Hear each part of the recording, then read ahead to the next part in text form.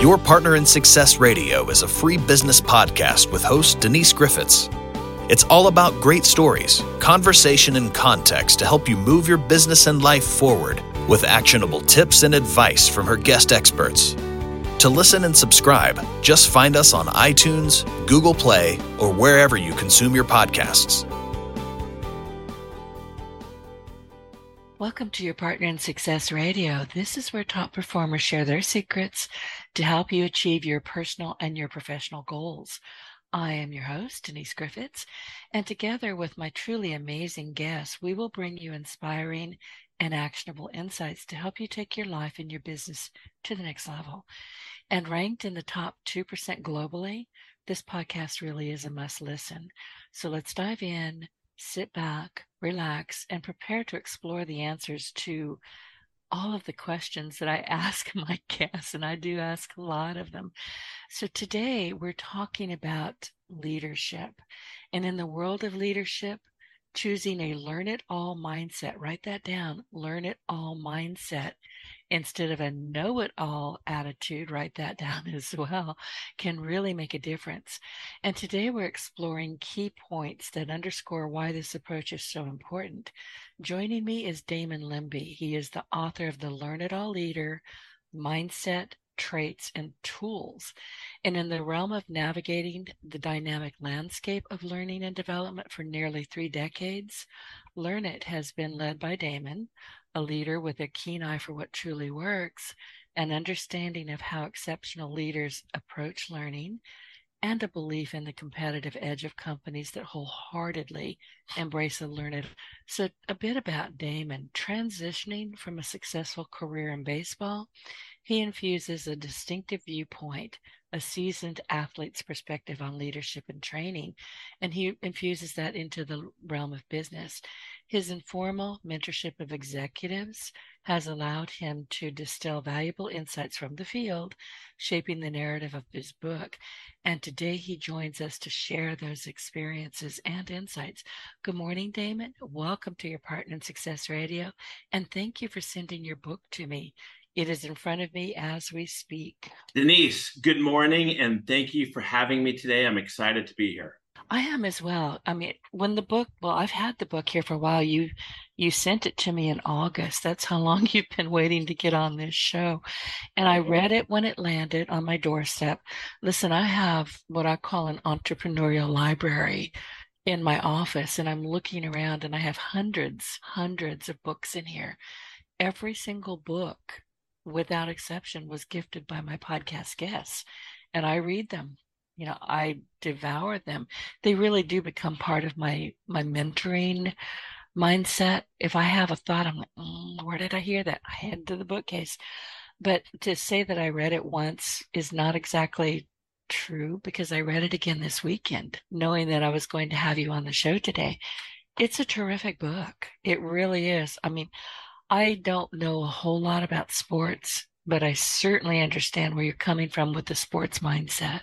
Thank you. And thank you for taking the time to read it. And I appreciate you doing that. And I'm glad that you got value out of it. Well, I did. And the thing is, I mean, if you're going to take the time to send me your book, I'm going to read it. You know, that's just all there is to it. And some of them, you're going to laugh at me. I actually have certain shelves that house the books that I know I'm going to go back to over and over again. Well, I hope my book made that shelf. Well, it will as soon as it comes off my desk. Awesome. I was listening to one of your other episodes, and you talked about how you had your multicolored cards that you would take your notes on too. I think that's pretty interesting. I do. I use colored index cards. Index cards, yeah. Yeah, that's exactly right. I mean, I use stickies, but the cards, excuse me, I'm losing my voice a little bit today. The cards, I can, grab it and go, oh, I remember this because I'm taking notes. And it's kind of like, I don't know if you use a day minder. I have always used one as long as, as well as my Google Calendar. But I like a day minder because I can jot something down on that date, look at it 10 years later and be right back where I was. I remember it. That's interesting. That's cool. Yeah, the cards kind of work the same way. I can open up the card, and if it's a pink one, that means pay attention. Okay. And the green ones are, oh, this is a money. This one's about money. This is good advice. And I've got different colors. But if I'm grabbing them and I can look at my notes and go, oh, yay, and then jot down more notes, it just helps me keep track of where I am or what's important to me in that book. And then you told me well, you didn't tell me, but I heard that when you're done with them, you put them through the shredder. I do. Well, those are my white cards. Those are white cards. Okay. Yeah, those are the ones that are on my desk. They're not in the books, but they're in the books rather. But those are I give myself 3 big tasks a day, 3, and only one, one on each card, one on each card, one on the third card. And there may be a couple subcategories on that, but when I'm done with that card, it's kind of a rite of passage. I run it through the shredder. It's very cathartic. Yeah, that's great. I do something similar, not on cards, but I have my big 3 for the month, for the week, and for the day. And I try to start off the day accomplishing those, getting the big things out of the way instead of just jumping in and just being busy the whole time. But yeah, I agree with you. I do things by 3s as well. It's triune. I don't know what it is, but 3 is the magic number for me. Great. Okay, so let's talk about you. I mentioned that you transitioned from a successful career in baseball. Let's talk about that a little bit. Where were you? So growing up, I grew up in the San Francisco Bay Area.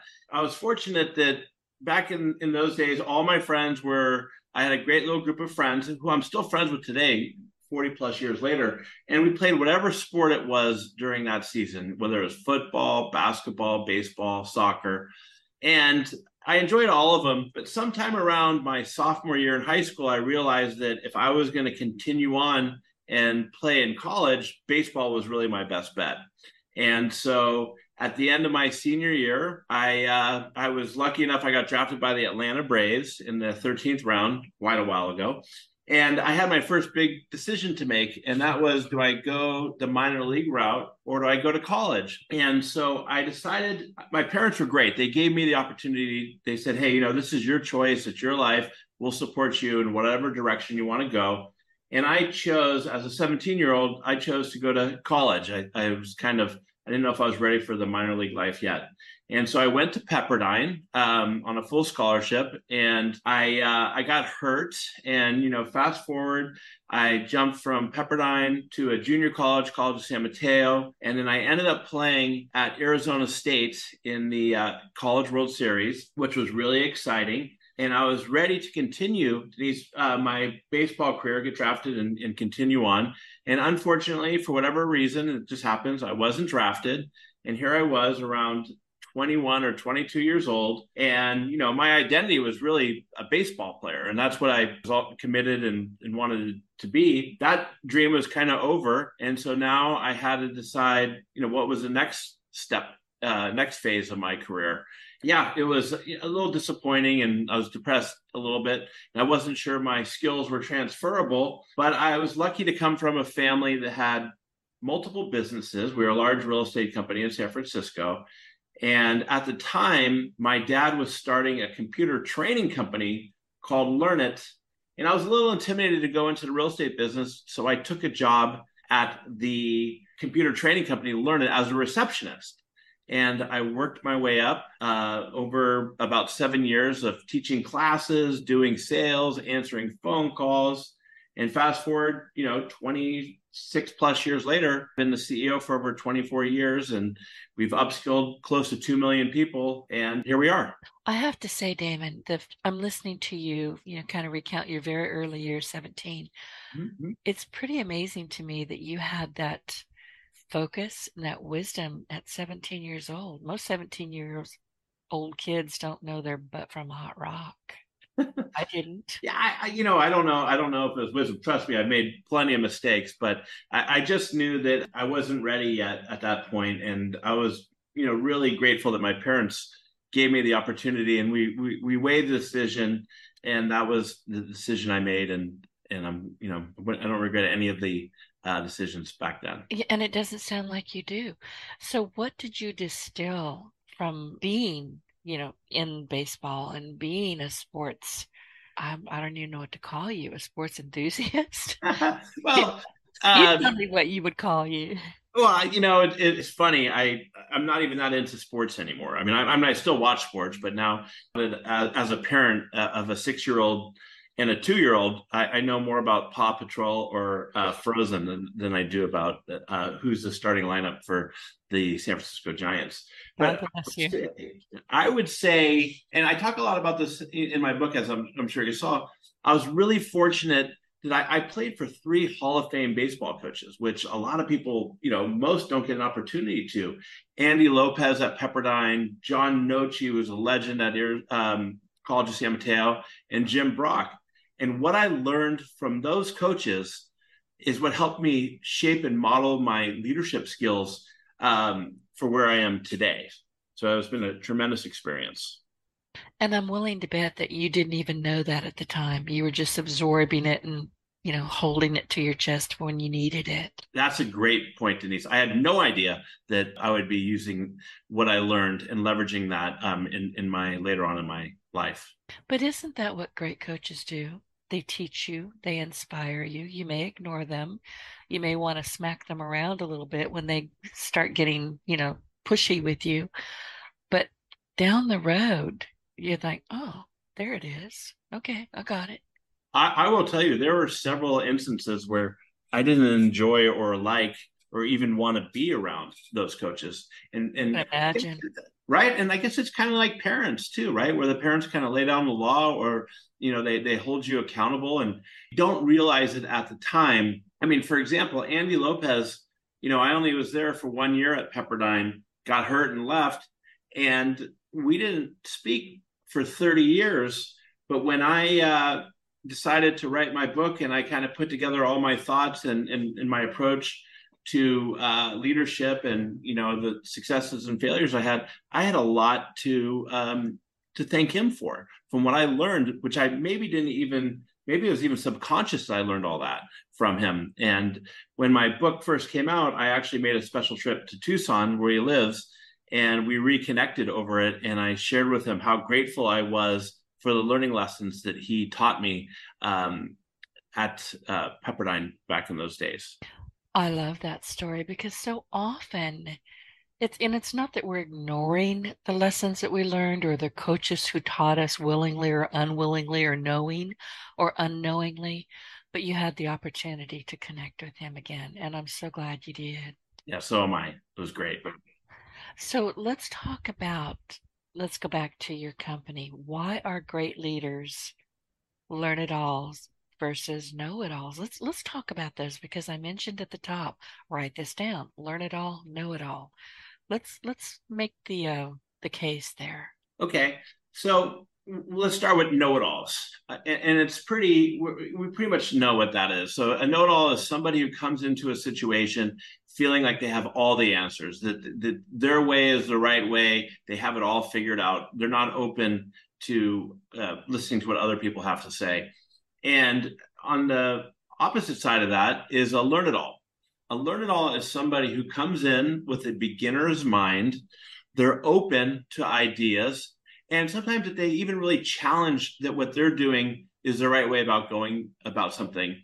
And so that they're open to feedback. They're open to trying something new. So that's really, and they're also, and I think that this is important, they're also not afraid to admit, to be vulnerable and admit that maybe they don't have all the answers and to ask for help. Those are the main differences between a learn it all and know it all. What I've learned really, since I wrote this book and speaking with people, is that a lot of us, me included, we're know it alls in some domains and learn it alls in other. So we got to always be mindful and learn to be open and listen, get curious, which is really important, and go from there. Okay. I don't know how you did this, but I am actually looking at page 53, and there's a little area that says be curious, and you're talking about your father's curiosity. But right beneath that is possibility spotting. Curiosity allows you to view obstacles as interesting puzzles to solve rather than setbacks to passively endure. This one has a pink card in it, by the way. Oh, I like that. I like that. Now you know. But let's talk about be curious because that is something that I think is so important. Curiosity is, my mother used to say it was my besetting sin. It's not. I have others. But it's just you have to be curious and you have to ask questions and you have to delve. And if you're not, I'm not sure what you're doing here. You got to be curious. You got to ask questions, and you also have to listen. Yes. It's not enough to just ask questions and then in your mind be formulating an answer before the person you ask the question to. No, absolutely. I think curiosity is it's kind of a theme throughout my book. And whether you're in sales in a discovery call with a customer, or you're a manager or leader and listening to your employees, or you're looking at your product and talking to your customers, and you want to get curious and ask questions. I think it's all about asking questions and asking second and third layer questions to really, like you said, delve into whatever you're talking about. And then if I go to page 62, interested is interesting, and it says extend your curiosity to people as well. Take an active interest in your team members and learn about their hobbies, their families, and interests outside of work. Not only will this create a strong professional bond, it will also help you better understand the needs and motivations of the people you need to motivate. Can't argue with that. This is something that I heard somebody say the other day, and I love it. It's better, and this goes back to being a learn-it-all versus a know-it-all. It's better to be interested than interesting. I think that's a clever phrase or phrase to hear people say. You want to get interested in what people have to say. Right. And a good friend of mine, in fact, he's my Wednesday co-host, Ben Gay the Third. He's known as the sales legend, living sales legend. He was the last mentee of Dr. Napoleon Hill, and he has fascinating stories to share. But he always said that, who was it? Nelson Mandela, and I'm going to botch this up, I know I am, but Nelson Mandela was always known as an incredible speaker, but what he really was an incredible listener. Yeah, I believe that, because a lot of times, when you're having a conversation with somebody and they walk away from that conversation all excited and they think that, I had a great conversation with Damon, blah, blah, blah, this and that. A lot of times it's because, like you just said, it's not so much of what you had to say, but it's how you listened and the questions you asked to the individual you're speaking with. And that's exactly right. And if you are to stand in a group and watch people, and you'll be watching the person that everybody else is watching or paying attention to, he or she is not saying a whole heck of a lot, but they have everybody's attention, and they're listening, and they're asking questions, and they're making good eye contact, and the empathy and the compassion is kind of pouring out of them.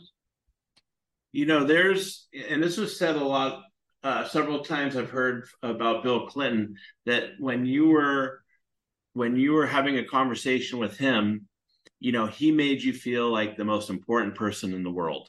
And he had laser focus and attention on you, and just made people feel really heard, which I think is important, especially for a leader, both with your customers, but especially with your team members. As I discussed earlier, and like you mentioned in the book about getting to know your team members. Exactly. So let's talk about hiring, because you say that you hire, or should hire, for potential over experience. And I agree with you, but share with our audience why you say that and why it's so important. So, yeah, I'm a big fan of hiring for potential over experience. Now, obviously, you can't do that in all roles. It doesn't work in all situations, but in a lot of situations, it does. And one of the things, the thing I'm most proud about at Learn is the team and the talent I've been able to assemble over the past 28 years. And Denise, the vast majority of the employees that we've had, the team members we've got them early on in their career. And it's because we went out and we looked for specific traits in individuals. For Learn It All, I mean, the traits that I really think are important are humility, curiosity, like we just mentioned, having integrity is a must, of course, and then having courage. And so a lot of times I'm looking for that and the competitive drive than somebody who has, 5 or 10 years experience in a particular field. And if you give people an opportunity who may not get opportunity elsewhere, but you see that they have that ability and then you coach them up into it, you're going to get great, loyal, hardworking, and motivated team members. Now, in order to do that, you have to be willing to give them the space they need to try things and make mistakes and have failure and not get frustrated with them, and help really coach and help them learn and progress throughout their tenure at your organization, or even past. And so that's really why I prefer potential over experience. I remember, when I had an office in Arizona in early 2000, I think 5, and we were doing a sales coaching for our team, and some woman we hired from a competitor with about 15 years of experience. I didn't hear her say it, but she turned to somebody and said, "What is this guy going to teach me? I've been selling since before he was even born." And it got back to me. And to me, that's just a closed mind, right? It's closed, thinking you have all the answers like we talked about. So I prefer to have somebody who's eager and open. What happened with her? Did she stay or did she go? She lasted about another 2 weeks. I would think. I probably would have let her go at my earliest opportunity. I did. Hey, Denise, are you familiar with the Herb Keller story from Southwest? No. So there's a great, I talked a little bit about it in my book, but it's one of my favorite stories that I've said hundreds of times throughout my career. And that story was when Southwest first started and they were on the brink of bankruptcy. Herb came in and said, he came in and he said, the only way we're going to be able to survive is if we reduce our prices, slash our prices.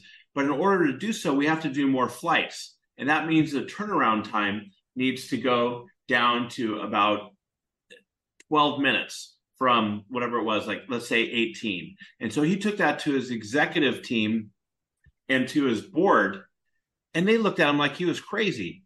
They're like, there's no way you can do it. The quickest we could probably get down to is 16. And if you're even going to try, you need to hire the best people from American Airlines, from Continental, from every of these different competitors who have all this experience. And Herb said, I'm going to do the exact opposite. I'm going to hire bright individuals with no experience. I'm going to train them up, and I'm going to tell them we have to get it to 12 minutes. And they don't know any better. And you know what they did? They got it down to 10 minutes. They call it the 10-minute turn story, which is a classic. So it can be done, and it's amazing people who have irrational thoughts or goals sometimes. What you can really accomplish by setting your mind to it. And they didn't know what they didn't know. So they didn't know what they didn't know. Right. They went all in. I remember, look, I've been reading since I was 3 years old. This is one of my favorite stories, but it's important to me. I've been reading since I was 3. Don't ask me how or why. I just started reading when I was 3. Not well, obviously, but I was doing it when I got to kindergarten. I remember my very large, at least to my 5-year-old eyes, woman teacher. She was of Germanic descent. She had a very strong accent. She was lovely, but she was big and scary. And my mom was 5 foot nothing much and a half, but she could jump like a flea. So we knew not to really get in her way. And I remember my mom coming into the school one day for some reason, and the teacher kind of grabbed her, collared her and said, Denise is lying to us. She says she can read. And boy, my mom, I could see her getting taller. And my mom looked up at this woman. She said, why are you calling my daughter a liar? She said, well, she said she can read. My mom said she can. And the teacher said, well, how come she can read? And my mom said, because we didn't tell her she couldn't. I love it has stuck with me all my life. Me too. I mean, I don't have very many, early memories, but that one will always be with me. But you don't know what you don't know. And if somebody says, "Oh, well, you're too young to read," oh, geez, I hate it when people do that. Well, I just, I think that I'm going to probably use that story a couple of times. The fact that, what did your mom say? She said, it's because we never told her she couldn't. She came in with a open mind, growth mindset, learn it all attitude, whatever you want to call it. But she didn't set the boundaries and say, and this is something you can't do. She let you explore for yourself. Exactly. And, I'm always safest and happiest with a stack of books. That's where, my heart is. I love to read. Now, you give me a movie, I'm probably going to fall asleep and drool. I don't really enjoy them, but books, that's where I live. But I wanted, and since we're talking about your employees, I know we're skipping around a bit, but Sure. you consider your employees a team instead of a family. And I think that's an important distinction. So let's talk about that. Yes. So obviously, I've spent a lot of time with my employees outside of work, and, I've gotten to know their family members and everything. But I look at it, I do consider my employees to be a team instead of a family. And that's because, so first of all, you take your family, you have Uncle Bob. Uncle Bob, he's always going to be your uncle, and there's no way you're not going to be able to invite him to your Thanksgiving dinner. He's always going to be able to come. But when it comes to your team, I think your responsibility as a CEO or as a team lead or whatever is to assemble the best team possible for your organization at that time. And that time may change, that situation may change over time as your company evolves. And it's important to realize that for employees, look, you want to set them up for success and you want them to be loyal and you be loyal to them, but it doesn't mean that they have to stay there their whole career. They might hit, if you remember the story about the instructor who came to me after 15 years, who was just stale and it wasn't into the job anymore. And he was just on, record or whatever you'd say. And it was time for him to get uncomfortable and have the courage and move on. Right. And it was something that was a tough move for him to do, but he did. And now he's super successful. And, I think it's important to be a team, assemble the best team possible. And there are times, like I mentioned, for a company that's at, let's say, $5 million, we talk about this with our clients, maybe your COO at $5 million who got you there isn't going to be the right person to get you to $100 million. And so, that's why I consider it most important to be a team over a family. Oh, I agree with you. I'm in the deep South, and if we call you Uncle Bob, it's kind of like bless your heart. It's not Yeah. nice. You don't want to be called Uncle Bob ever. So I wanted to ask you too. Listen, we all suffer from imposter syndrome, all of us. I do. I try to get over it, and sometimes it works and sometimes it doesn't. But you have a three-step approach to overcoming imposter syndrome. Right. And I'm right there with you. I think we all struggle with imposter syndrome at some point in our lives, and a lot of times throughout our whole lives. And any individual who tries to tell you otherwise, I think that they're maybe not, being forthcoming. I think they're probably not telling the truth, and people can see through that, by the way. So, and I really learned this going back to what you talked about, like, what did I learn from my sports career that maybe I didn't even realize, Denise, I was learning, but it was how to deal with imposter syndrome that I've used throughout my entire career. And that is when I first got to Arizona State, a lot of people said, well, don't go there. There's going to be 20 people trying out for your position. You may not make the team. And I kind of felt like, well, maybe I don't even belong, but I'm going to give it my best shot. So my three-step approach to overcoming imposter syndrome, step one is work hard. I'm not saying, work 10 to 14 hours a day, 7 days a week. What I'm saying is putting in hard, focused, consecutive, consistent work. That's step number one. Number two is really focus. Be deliberate on what you're trying to accomplish and put in deliberate work. It's really easy to procrastinate when something's hard and get off track, but focus in on what you're doing. And then step number 3 is once you've worked hard and you've really focused and it's game time, whether it's having to make a presentation or a keynote or whatever it is that's causing you anxiety, it's kind of let go and learn. Look, you've put in the work, you've prepared, you've prepared, and now just have fun with it. And if things go well, fantastic. If things don't go well, you know what? It's okay. Don't be too hard on yourself. Learn from that situation and move on. And also realize that in most cases, you're always worried about, am I going to embarrass myself? I'm going to let other people down. Well, if that happens, keep in mind that most people, the vast majority, they have their own lives to think about. They're not going to spend too much time thinking about or laughing at what you did. So work hard, focus, and then when it's game time for whatever that kind of game is, let go, learn, and even celebrate or pat yourself on the back for the effort you put in being prepared for the situation. Damon, while you were explaining all this, I wrote down the word vision, and then I flipped to the book to page 122, and you've got a quote in there: business, like sports, is competitive. Great leaders play to win, and winning starts with vision. I can't do anything unless I have a vision for it. Yeah, I think so too. And I think as a leader, and I want to take a step back, and for your listeners who may be out there saying, well, I don't lead a team, so maybe I'm not considered a leader in the situation. Denise, in my opinion, my definition of a leader, you don't have to manage a team of 10 or of 10,000. Everybody can be a leader.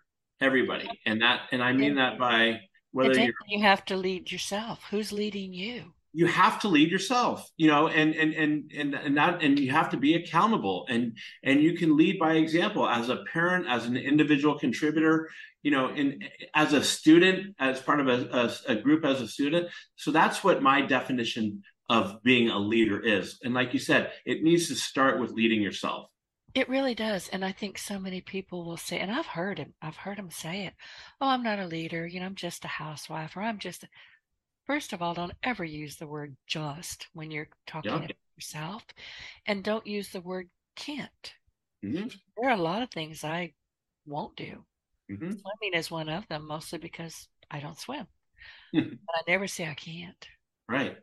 And yeah, I shouldn't just say the word just. Take my mother, for example, who raised 4 kids. I can tell you what, she wasn't just a housewife. She was a leader. She led us and taught us and led by example and was a great role model for us. So in any walk of life, you could absolutely be a leader if you choose to be. Oh, exactly. So that leads me to my next question. What are some of the core values or principles that guide you in your work and your life?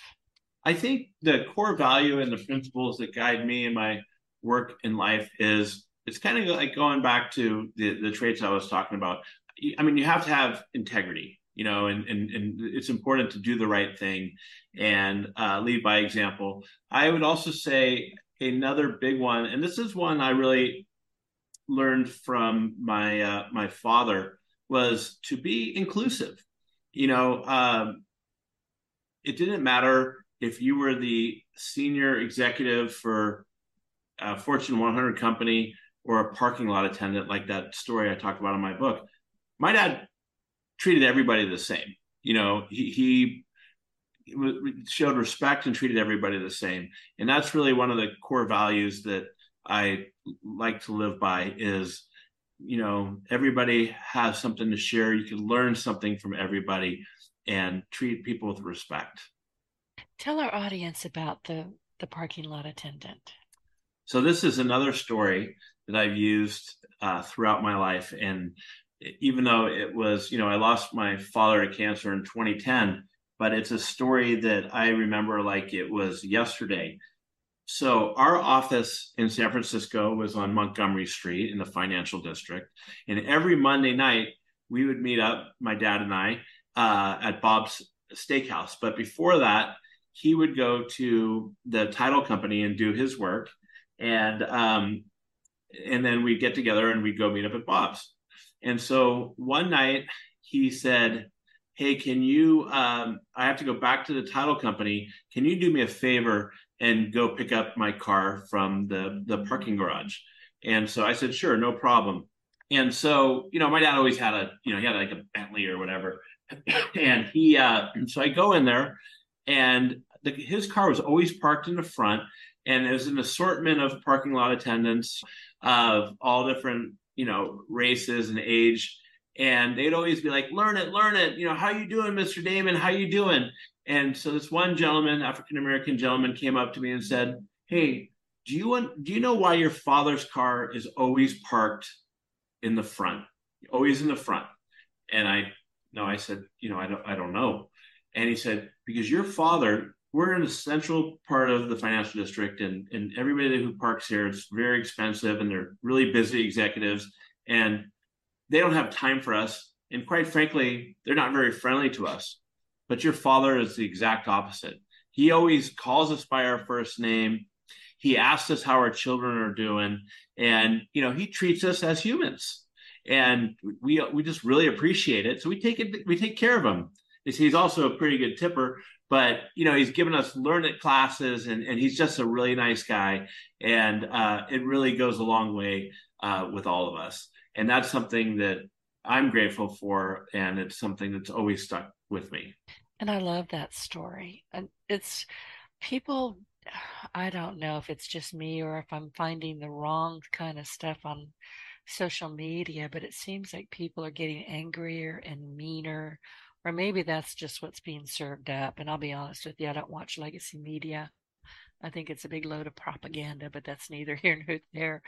But I do see things that just make me go, oh my God, where are we going with all of this? What is happening?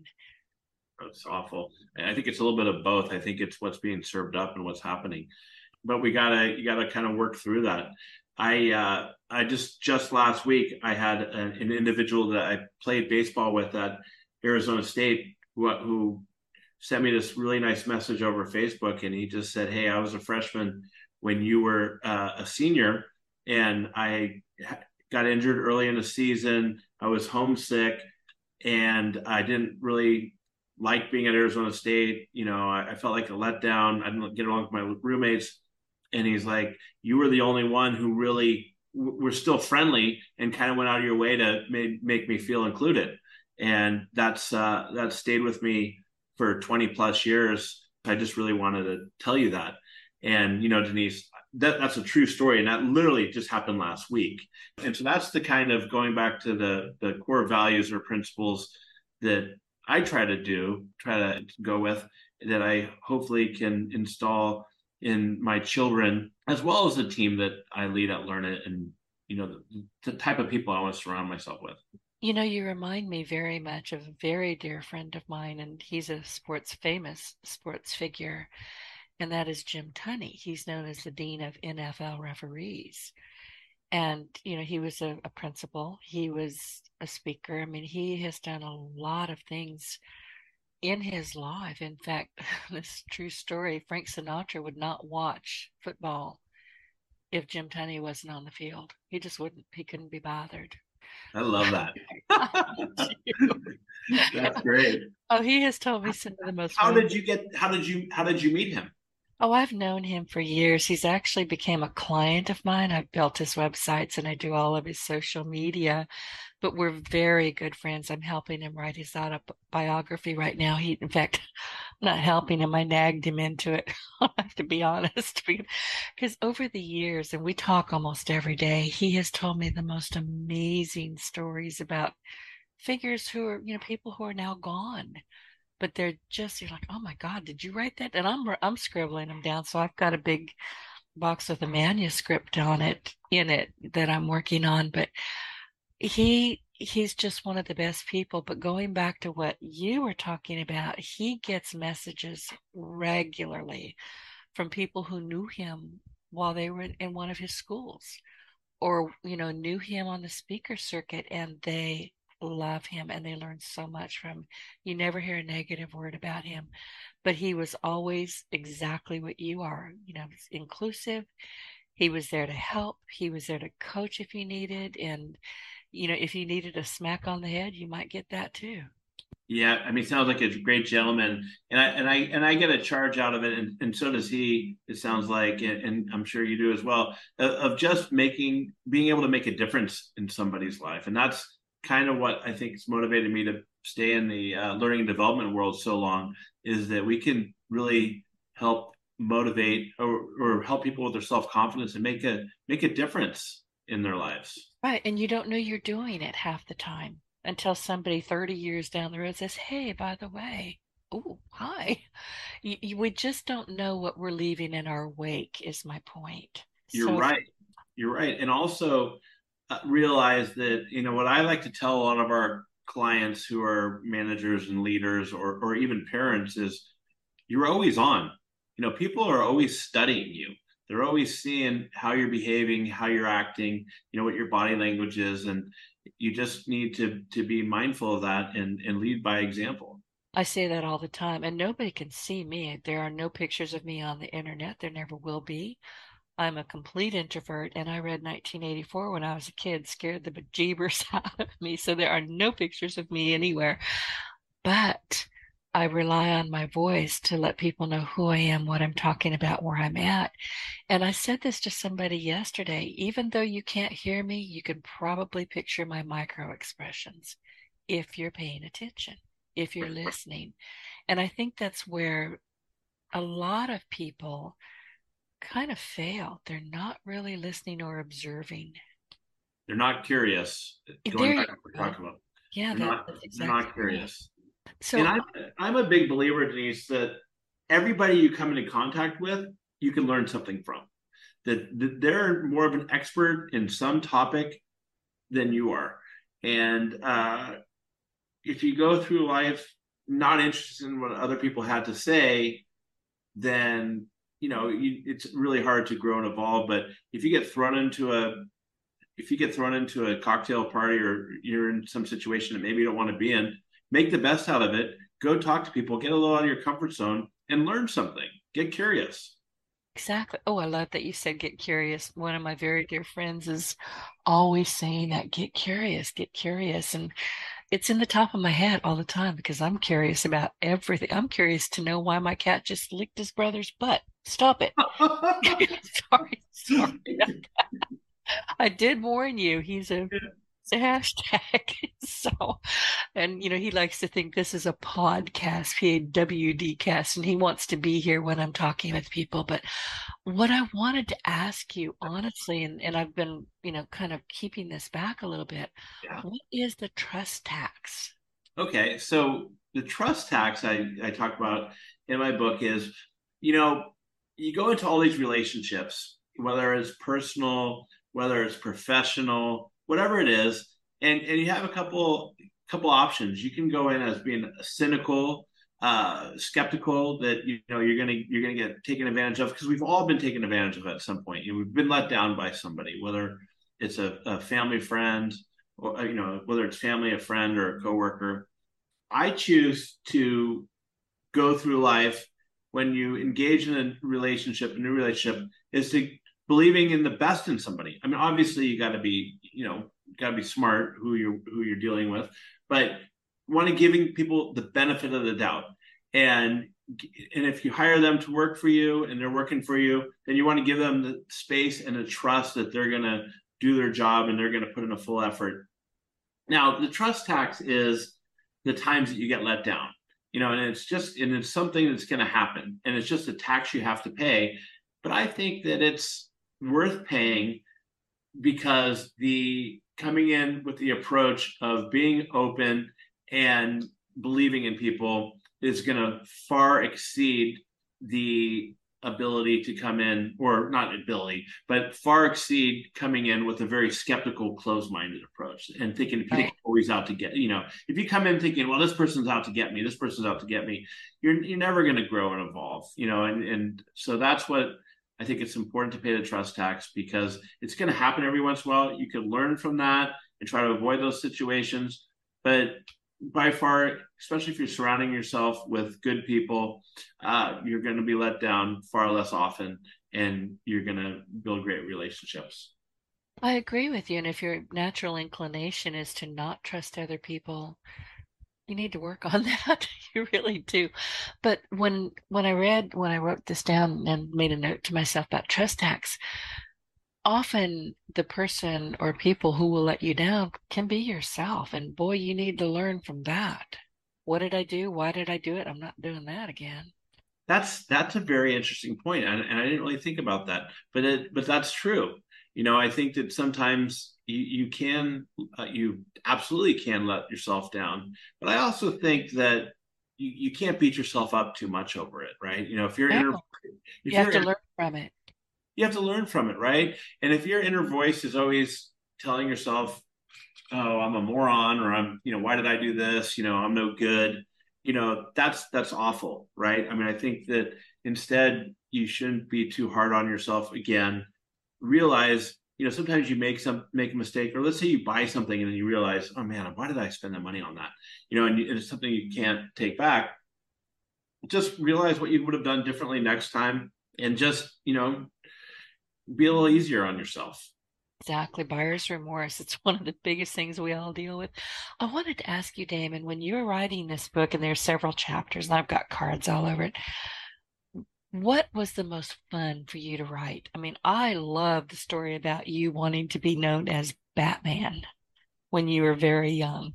So, good question. I would say my favorite chapter, where I had the most fun writing and reliving, was the chapter 5, which was a story about throwing a after party for Guns N' Roses back in I have a 2000. big card in there. That was going to be my next questions. Take risks, make decisions. Yeah. So that was kind of a lot of fun writing that.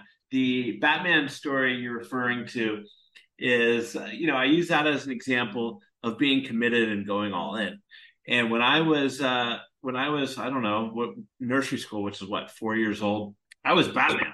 And if my teacher called me, and I kind of remember this just a little bit, but if my teacher tried to call me Damon, or try to get me to do something, paint or take a nap in class, whatever, in nursery school, I would only respond to Batman. And there's a letter that's framed in my mom's house that talks about how, hey, we think it's great your kid's got a big personality and is so creative, but this Batman has gone too far. He needs to come back into reality. But yeah, that's my Batman story. I laughed so hard when I read that because years ago I was visiting San Francisco, and my little nephew, he was probably 5 or 6 years old, and he would not sit down in the car, and he was driving me crazy, and he kept running around in the car. It was a van, actually. And because we were traveling around California, so we had rented a van, and nobody could make him stop. And he kept saying, I'm Batman, I'm Batman. And I finally had enough. I said, okay, baby cakes. He lost his cookies to this day, and he's in his 20s now. I still call him baby cakes just to torment him. That's awesome.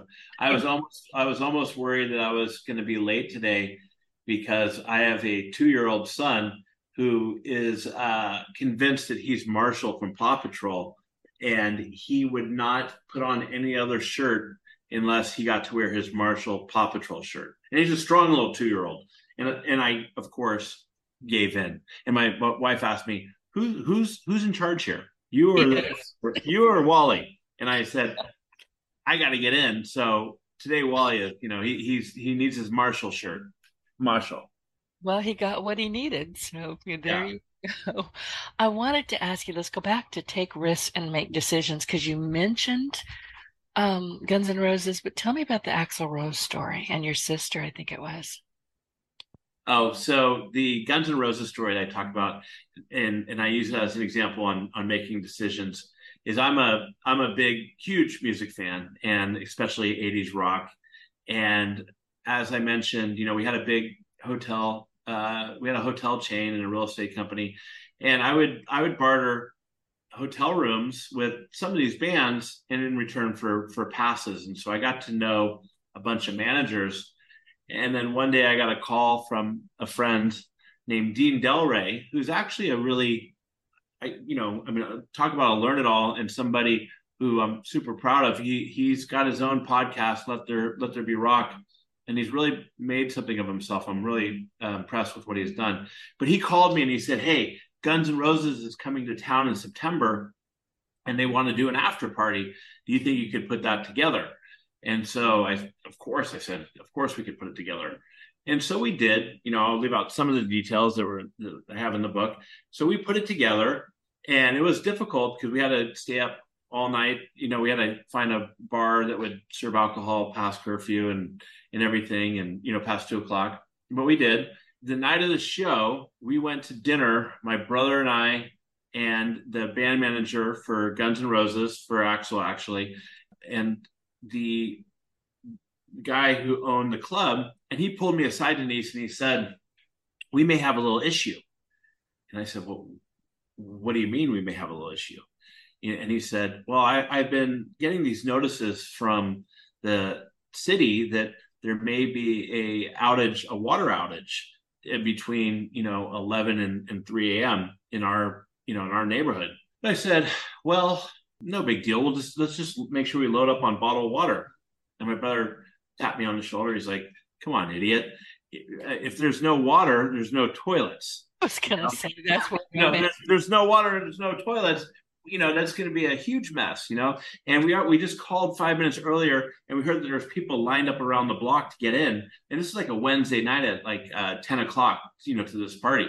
And so, and we didn't want to tell the manager of Guns N' Roses. This was just me and the bar owner and talking. And he said, "It's too late to really do anything.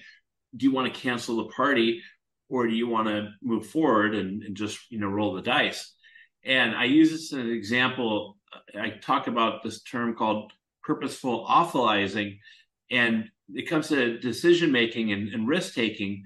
And what I mean by that is, if you have a decision that you're looking at, and you fast forward 1 year out, and you can live with the worst case consequences, right? What's the worst thing that could happen if I went forward with this party and there's no water? I mean, I'd look like I'd embarrass myself, but it wouldn't be a big deal.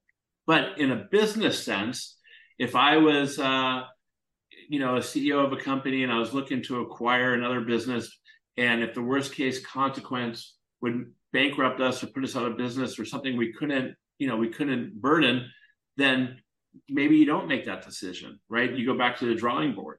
But in this particular case, the worst case decision was that there's no water, and we embarrass ourselves. So I just said, "Hey, you know what?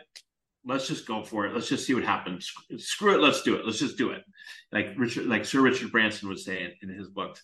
And so we did. So here we are. This is September of 2006, and it was like a throwback to the 80s. There was guys from Metallica there. There was guys from Ugly Kid Joe, the band, Skid Row, all these guys. And people kept coming up to me left and right, and they said, "Where's Axl? Where's Axl?" And it was around 2:30, 3 o'clock in the morning. And I said, "Well, I don't know if Axl's going to show up. Who knows?" And but I said, "Look around. Look, there's Lars from Metallica. There's Sebastian Bach from Skid Row." And it was just enjoy yourself. And then all of a sudden, the mood kind of changed, and somebody said, "Axl's here." And this was, when Axl disappeared from public for 10 years, just about. And so Axl came in and went to the VIP area, and got a lot of attention, Denise, from a lot of the female guests at the party, so to say. And his girlfriend wasn't too happy with that. He seemed to be having a good time, but she stormed out after about 20, 25 minutes, and Axl left along with her, chased her out the door to catch up with her. And so the whole point of the story was the water still happened. We didn't have any outage of water, and we made it through that decision. And I have a story that I can tell for the rest of my life, that even though he only showed up for 20 minutes, I threw a party. My brother and I threw a party that Axl Rose came to. And he asked you why you did that to yourself. Oh, well, that's a different part. So when I was in high school, I can't believe I'm saying this. When I was in high school, I got a Guns N' Roses tattoo. And so prior to having this party, and of course Axl didn't know it, but I was lucky enough to go backstage to a show at Madison Square Garden.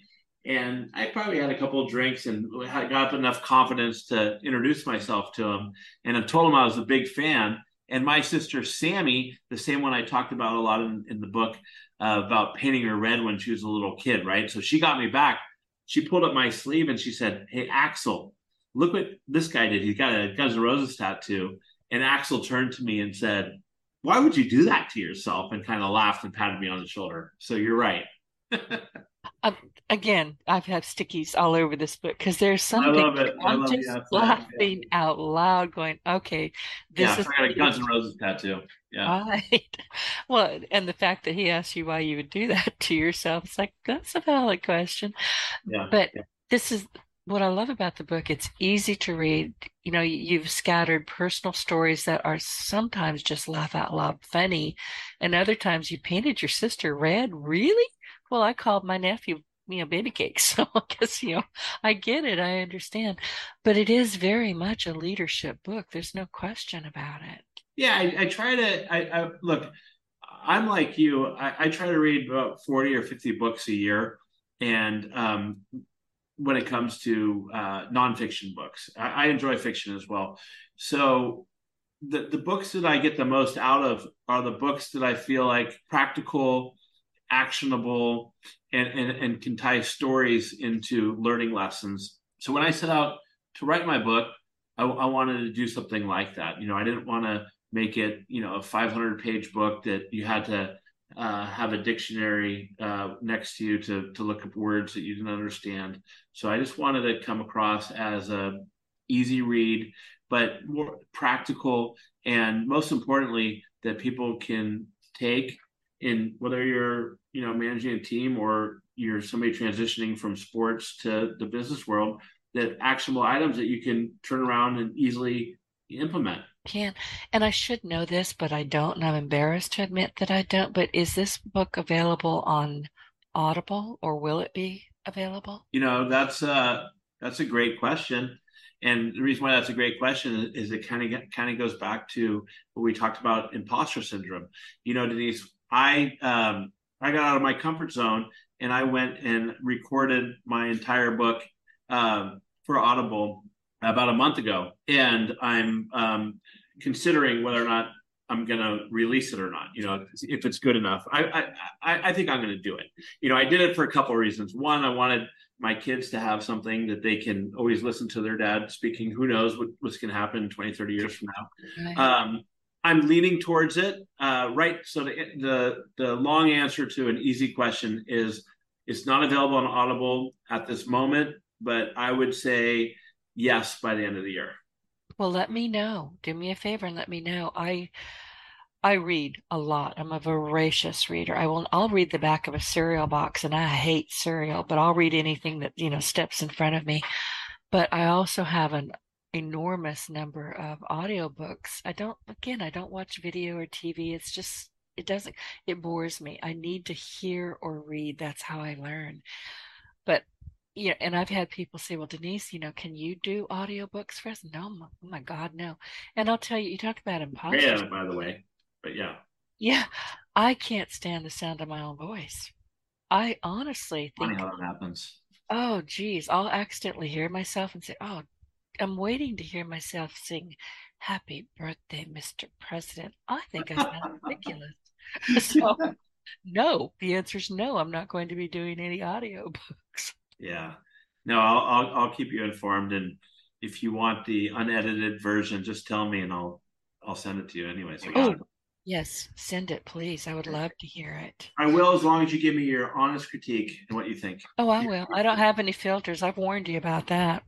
So, if I hear something that I'll think, that what was that? I'll let you know, but I would love to hear it. Damon, and we're just about out of time. I told you it's the fastest 60 minutes on the internet. I really appreciate your company today, and I'm so glad you sent me the book. And spending time with you has been a genuine pleasure. So before I let you go, do you have any last minute thoughts, and where can people find you? So my last minute thoughts are for those of you out there who are looking to either make a career change or you're in a position that maybe you're not sure you're qualified for. You are. Give yourself the credit, work hard, and good luck. And where can you find me? Probably the best way to find me is on my LinkedIn page at Damon Lembi. My book is on Amazon, Barnes and Noble, all of those. And you could also go to my company website, which is learnit.com. I love that name, learnit.com. That was whoever got that domain for you, I'm guessing a long time ago, was brilliant. Yeah, that was Walt Lembi, my dad's, he came up with that. He's 100% correct for that. Yeah, it's brilliant. Well, listen, everybody, as we conclude today's episode, your feedback does mean a lot to me. And if you found the show helpful, please support us with a quick review on iTunes. Your input really is vital to my mission to inspire and empower more individuals. So don't forget to hit the subscribe button, leave a review, and share your partner in Success Radio with friends and family and colleagues. And be sure to find Damon Lembi on the web. Grab his book. I highly recommend it. Thank you for tuning in. And Damon, again, thank you so much. Get your voice heard. If you would like to launch your own far-reaching podcast, contact Denise Griffiths at yourofficeontheweb.com and go to the podcast tab.